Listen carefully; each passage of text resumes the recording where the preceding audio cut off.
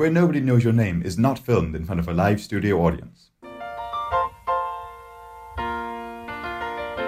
Hello and welcome to Where Nobody Knows Your Name. I'm John. And I'm James. We are very British. The accents slipped you by. There's a slight disclosure. 2 British children? Young adults. Young adults. Talking about a programme set in America before they were born. One of us remembered the name of the bar. Some might say we're a bit like time travellers. A bit. Not much. Well, you know. And this is episode 1. How about a beer, Chief? Yes, it is. And today we'll be discussing the pilot episode, perhaps unsurprisingly, which is called Give Me a Ring Sometime, first broadcast in 30th of September 1982. Oh, it's like radio. Some delicious facts there, James. Delicious facts. Delicious. Snack on those facts. That is not a catchphrase. You can't take this. Snack on those facts. And it was written by Glenn and Les Charles, the Charles brothers. The Charles brothers. The Charles brothers, indeed. Introduction of characters. A lot of the characters introduced here. We have Diane, Sumner. Sumner Sloan. You can forget about him for a bit. Yep, just forget he exists. Not important. Don't forget at all, because he may come back. He may come back. We'll describe what happens in the episode.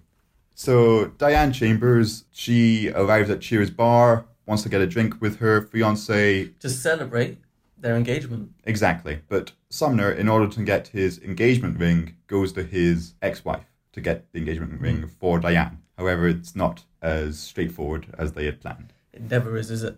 Never. But she does get to meet Sam there, your boy Ted Danson. I always remember Cheers as a very sort of light-hearted comedy, but it's very sad. It's a very sad episode. Yes, quite tragic for Diane. For everyone involved. This is the night before my wedding, and I'm in the middle of a sweat contest. Yeah, movie sweat. Movie sweat. Most romantic of all discussions. Pretty sure Rocky was up there. Rocky was up there. Body Heat was there. Interestingly, Ted Danson was in Body Heat. Oh. Which is why the camera cuts to him when it's mentioned. Self-promotion. Yeah. That's very interesting. It is interesting. What do you think is the sweatiest movie made? Oh. Contemporary sweat. Perhaps 50 Shades of Grey should have been in there. James, I've never watched that. I've seen the trailer and that's enough for me. That was enough sweat. That was too much sweat. Far too much sweat. I was going, you know what? It's not Cool Hand Luke Sumner. It's if you were still around, it would have been 50 Shades of Grey. That's my opinion. You can keep that opinion to yourself. We've got Michael Maguire as Sumner Sloan. Give me some of those tasty facts, James. Well, I looked into what he'd done. He seems to have a lot of guest roles. From what I could gather, he wasn't particularly known for a specific role, but he was a big character actor. Do you know, I actually had a look, and they were specifically got unknown people for the majority, because they didn't want to cast. Yes, it was only Coach, I think, who was known. Let's have a quick talk about How About a Beer, Chief. Now, this was our introduction to the bar, and it sort of set the tone really well, where it said this is going to be an everyday bar. A vet here? Vietnam veteran. Where war is gross. War is gross. That's what they say about war. That's such a good opening, because it just really sets the tone really well, where you know exactly... And it's quite accessible, I felt. As a young child myself. Well, let's not tell nuance about my childhood.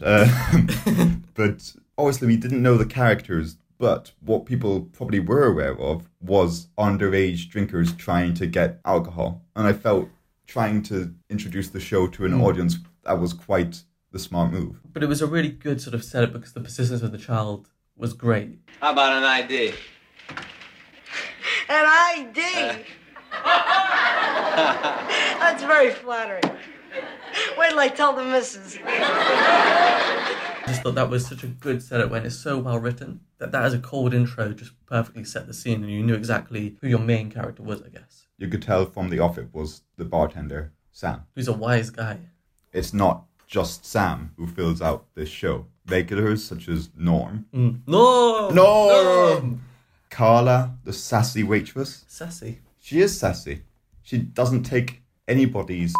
Whoa, James, this is a PG podcast. She doesn't take anybody's shenanigans. Nonsense. None of their nonsense. Fun fact for you, James. There's a elderly lady in the back of the bar. And she was actually going to be a sort of old spinster character who was going to be recurring. But she was cut. She was called Mrs. Littlefield. So how would you feel if you were in a sitcom, but you were cut? And not only were you cut from one episode, but your whole future of your career was kind of cut short. Would you cry, James? I don't know. However, I've heard of this happening on other sitcoms, and it has particularly happened with older actors, quite often because in sitcoms, what went on in production was they thought they needed older, wiser character. But they didn't. But they had Coach, sort of. Oh, but wiser character. Wiser. They had an older character. He was of moral support to Sam, at least, Coach. My second question, what kind of barfly would you be? If you were in the back of Cheers, what would you be? This may not surprise you, but I did a which Cheers character are you? And I got Cliff, which, he's awkward around the ladies, but he knows trivia, and I think that nails me to a T. But do you love the postal service as much as he does? That's the main thing. I'm a fan of the postal service. I wouldn't say I'm as much of an advocate as he is. Yet. What I found interesting about this episode particularly is that despite it being 60th out of 63 shows airing, it did win an Emmy for Outstanding Writing in a Comedy Series in 1983. And I think that's quite inspirational. I think that's something which I saw as well, was that the initial sort of take on it was very, not negative, but just unappreciated. Obviously now it's a huge influential cornerstone of sitcom. But when its initial, here's our show, it didn't take as much. But I think that growth really built in character development, and this episode really gives you a really good in-depth insight into a lot of the characters, their motivations. And even characters who were very minimal became icons. One of the things I noticed from this episode was how clever the writing was. And I think this is down to the Charles brothers. They created Cheers. Burroughs directed this episode. He directed this pilot episode. And he had come from Taxi. And the crew from Taxi, some of them went on to do Cheers. And I think what was evident in the pilot was just the wit of the writing. And one of the most clever lines was how they told someone that one of the characters was a recovering alcoholic. Well, if you were so good, why aren't you still playing? I developed an elbow problem. I bent it too much. I thought that was a very clever way of displaying pathos of that character. The way that it was read, it wasn't an obvious thing all the time. And it was, the subtleties is what made the show so engaging. It was a way of disguising what could be quite sort of depressing and negative scenarios in the form of a sitcom. And when we look at the actual episode here, it set up quite an educated female who's about to get married, or so she thinks, and then ultimately she gets trapped in a job that she thinks she's above, because ultimately she's failed by the system she's been part of, because she's got lured into a marriage which someone never really wanted her. It's a very mature theme to address in the first episode of a sitcom, and I felt Cheers did address those themes very well throughout its run. And I felt that in this episode in particular, they let you know that this isn't going to be your average run-of-the-mill feel-good sitcom. It's going to have heartfelt moments. It's going to have pathos. And late in the episode, we get the pivotal line of the series. I'm probably going to regret this, but you could work here.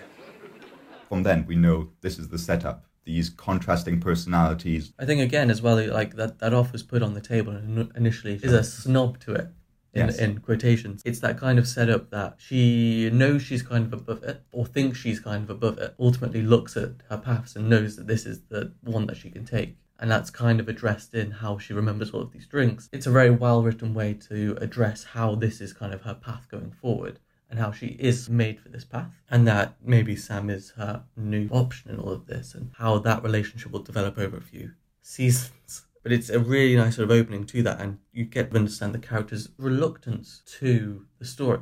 With that sort of resilience to what's going to happen, you get a much more interesting narrative build, and you sort of become more engaged with what these characters are going to do, because ultimately they don't want to do what they're about to do. There's that inner conflict there where Sam hires her out of pity, I suppose, more than anything else. Opportunity. He requires a waitress, and maybe he does feel sorry for her, and she needs a job. So it's convenient, but neither of them are necessarily happy with that arrangement. One thing that I noticed in the episode, which felt uncomfortable upon later viewings, is when Diane was either just sitting by as a fellow customer, reading her book, or when she was working as a waitress, there was a lot of pressure on her and almost verbal harassment from Norm and Cliff and other barflies in 2019 isn't comfortable to watch.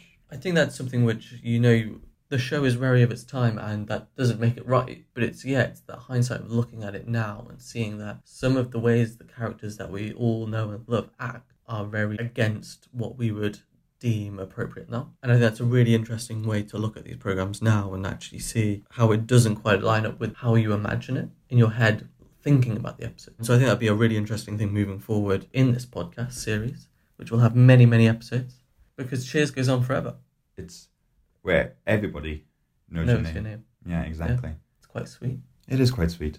But I guess we're on to a little bit of trivia. Cliff Claven trivia time. I've got 3 questions. Trying to show me up. I've got 2. I'll start then and we can alternate. Yep, I don't think I'll have any answers.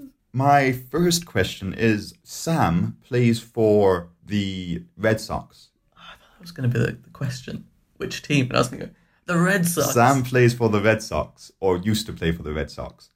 But in the original draft of the script, which team did Sam play for before it was changed to the Red Sox? He was originally a football player. American football. I didn't say which sport, which American team. Football.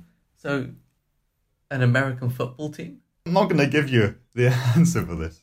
I think that's half a point. I don't know the answer, James. It was the New England... I'd love to tell you, but... The New England Patriots was who Sam played for. It was on the tip of my tongue.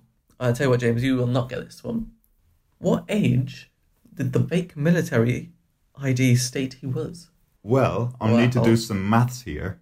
What kind of podcast is this? It would have said he was 37 or 38, depending of what month he was born. James, he was 38. What do you mean, depending what month he was? Because one of my questions for you, which name and year of birth were written on the fake military ID? Well, I don't need to answer that. What is this, the Spanish Inquisition? I don't think you really get the point there. You did maths, you didn't know. You had written notes, and you just did maths, James. I'll reveal the answer for the listeners, though, in case they were interested. I'm sure they are. On the military ID, it was written First Sergeant Walter Keller, born 1944. How do you expect me to get that? When you watched the episode. I watched the episode. I didn't remember the episode. James? Yes. What does Diane's first customer say to her? We have lost our luggage. Please call the police. So close. Where is police? We have lost luggage. Ah! Sorry, James, that's nil point. Nil point. No points. You got, well, depending on whether you get this last question right, you may get all the point. points. Un point. Which real pub is the set of Cheers inspired by? Cheers. That's the name of the pub. In Cheers. Boston Cheers. Boston Cheers is the name of the actual pub in real life. Is that your final answer?